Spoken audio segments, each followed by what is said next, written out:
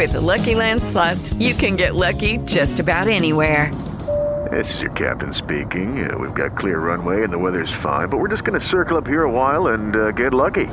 No, nothing like that. It's just these cash prizes add up quick. So I suggest you sit back, keep your tray table upright, and start getting lucky. Play for free at LuckyLandSlots.com. Are you feeling lucky? No purchase necessary. Void where prohibited by law. 18 plus terms and conditions apply. See website for details. Blog Talk Radio. Hello and welcome to Good House 1968. This is Brother White speaking. What I do is read and interpret from the Tanakh. It's the Hebrew Bible. I have a good program for you today, and I'm going to open with a word of prayer. Good, I petition you that you give the brothers and sisters the materials needed for them to learn your word. Give them the Bibles and the understanding of the Bible. Allow them to be able to graze upon it and to do successful things with it. I pray this in the name of Yeshua. Amen.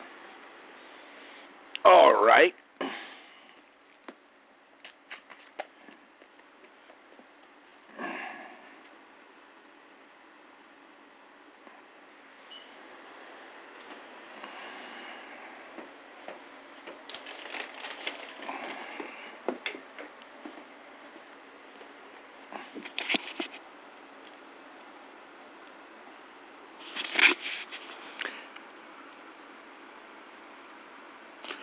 Okay, here we have, I didn't want to break up with my girlfriend, but the more I prayed about the relationship, the more I saw that it was interfering with my relationship with God.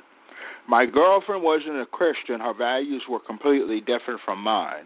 I cared about her, but it came down to a choice, either her or God. The clincher came when I read 2 Peter 1, chapter 1, verses 5 through 8.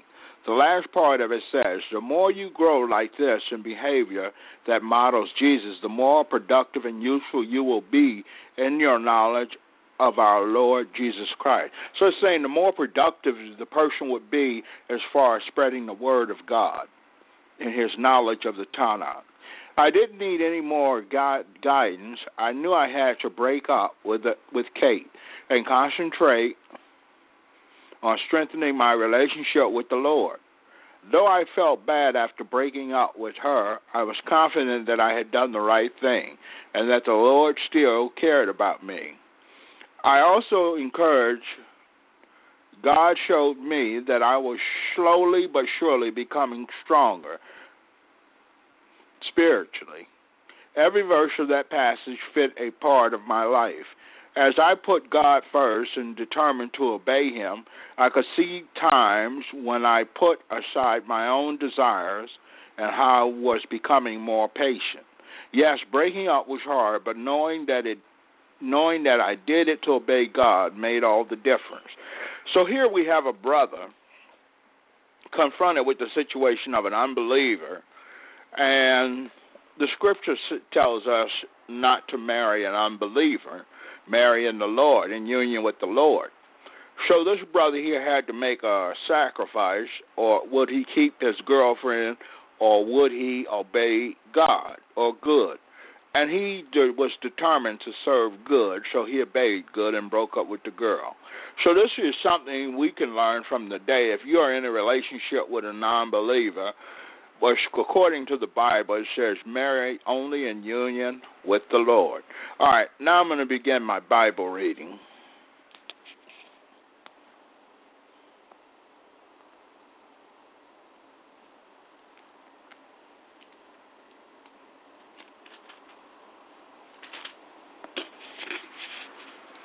These are we're at Bamidbar, or Numbers chapter 33. These are the stages in the journey of the people of Israel as they left the land of Egypt, divided into groups under the leadership of Moshe and Aaron. Moshe recorded each of the stages of their journey by order of good. Here are the starting points of each stage. They began their journey from Ramses in the first month. On the 5th day of the first month, the morning after Pesach, the people of Israel left proudly in view of all the Egyptians, while the Egyptians were burying those among them whom Good had killed, all their firstborn. Good had also executed judgment on their gods. The people of Israel moved on from Ramses and camped at Sukkot. They moved on from Sukkot and camped at Edom, by the edge of the desert. They moved on from Edom and turned back to Pi-Hakerite in front of Baal Tishphan and camped before Migdal. They moved on from Peni-Hacherite, passed through the sea to the desert, continued 3 days' journey into the Edom desert, and camped at Marah. They moved on from Marah and came to Elam. In Elam were 12 springs and 70 palm trees, so they camped there. They moved on from Elam and camped by the Sea of Suf. They moved on from the Sea of Suf and camped in the Sin desert. So we can see here they're being moved around by the Creator, but they're doing it to willfully obey Him, to obey His commands where He tells them to go. They moved on from the Sin desert and camped at Dafka. They moved on from Dafka and camped at Alash. They moved on from Alash and camped at Rephidim, where there was no water for the people to drink. They moved on from Rephidim and camped at the Sinai desert. They moved on from the Sinai desert and camped at Kibroth Hattava. They moved on from Kibroth Hattava and camped in Hazeroth. They moved on from Hazeroth and camped at Ritmah. They moved on from Ritmah and camped at Rimmon Peretz. They moved on from Rimmon Peretz and camped at Livnah. They moved on from Livnah and camped at Rishah. They moved on from Rishah and camped at Kalah. They moved on from Kalah and camped at Mount Shepher.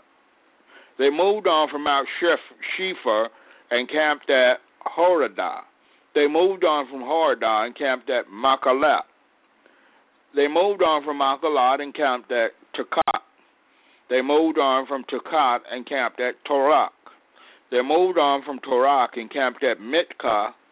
They moved on from Mitkah and camped at Hashamanah. They moved on from Hashamanah and camped at Mosrat. They moved on from Mosrat and camped at Bnei Yakin. They moved on from Bnei Yakin and camped at Horah HaGigdad.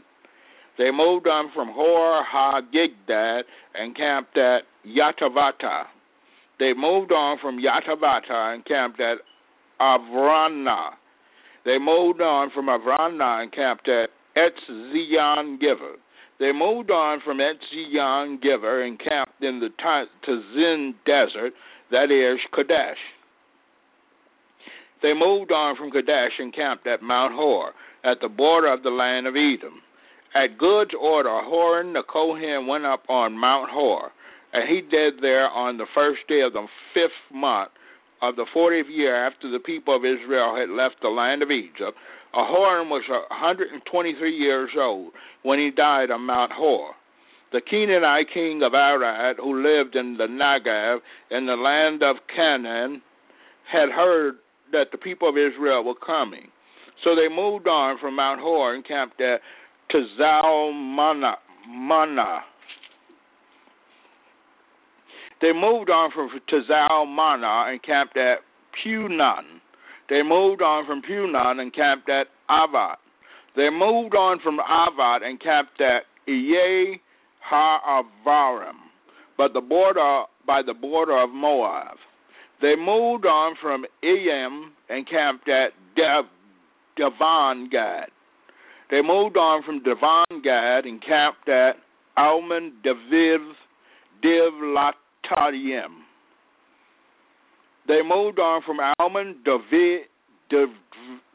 Divlatayim and camped in Avarim Range in the front of Novo. They moved on from the Avarim Range and camped in the plains of Moab by the Jordan across from Jericho. Their camp by the Jordan extended from Beet Yeshimot all the way to Avel-Hashittim in the plains of Moab. God spoke to Moshe in the plains of Moab by the Jordan across from Jericho. He said to tell the people of Israel, when you cross the Jordan into the land of Canaan, you are to expel all the people living in the land from in front of you. Destroy all their stone figures, destroy all their metal statues, and demolish all their high places. Drive out the inhabitants of the land and live in it, for I have given the land to you to possess. You will inherit the land by lot according to your families. You are to give more land to the larger families and less to the smaller ones. Wherever the lot falls to any particular person, that will be his property. You will inherit according to the tribes of your ancestors. But if you don't, drive out the inhabitants of your land from in front of you, then those you allow to remain will become like thorns in your eyes and stings in your side. They will harass you in the land where you are living, and in this event I will do to you what I intend to do to them. So this is good, letting the brothers and sisters know that they are to drive out all the inhabitants of the land and keep the land for themselves, because the people would cause them to stray away from good or to do wicked things.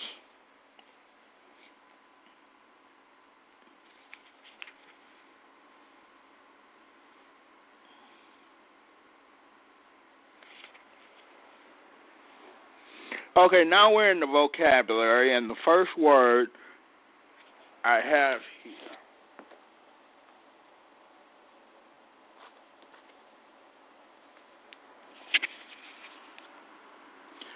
The first word, it means son of Saul, is spelled Aleph Yod Shin Bet Shin Het, and it means son of Saul. Our next word means a man of Manasseh. Aleph Yod Shin Hey Nun and Zayin. Our next word means pupil of eye. It's spelled Aleph Yod Shin Nun and Zayin. This word means from the same demonstration root found. It means surely with a restrictive force, emphasizing what follows. It's Aleph and then Kaf. Those are my words for today. And if you need a vocabulary list of the Hebrew alphabet, you can go online and you can Google it and pick it up. Or you can have me send you one. Just email me at parksautomotive@hotmail.com. All right, that is my lessons for today, and now I'm going to close with a word of prayer. Good, I petition you, help the brothers and sisters to be able to understand your word, the Bible. Open their minds, their hearts, and their whole souls to you, where they are able to comprehend and to teach others, where they are able to take in adult spiritual food and teach others. I pray this in the name of Yeshua. Amen. It is Ryan here, and I have a question for you. What do you do when you win? Like, are you a fist pumper, a woo-hooer, a hand clapper, a high-fiver? I kind of like the high-five, but if you want to hone in on those winning moves, check out Chumba Casino. At ChumbaCasino.com, choose from hundreds of social casino-style games for your chance to redeem serious cash prizes. There are new game releases weekly, plus free daily bonuses, so don't wait. Start having the most fun ever at ChumbaCasino.com. No purchase necessary. VGW Group. Void where prohibited by law. See terms and conditions. 18+.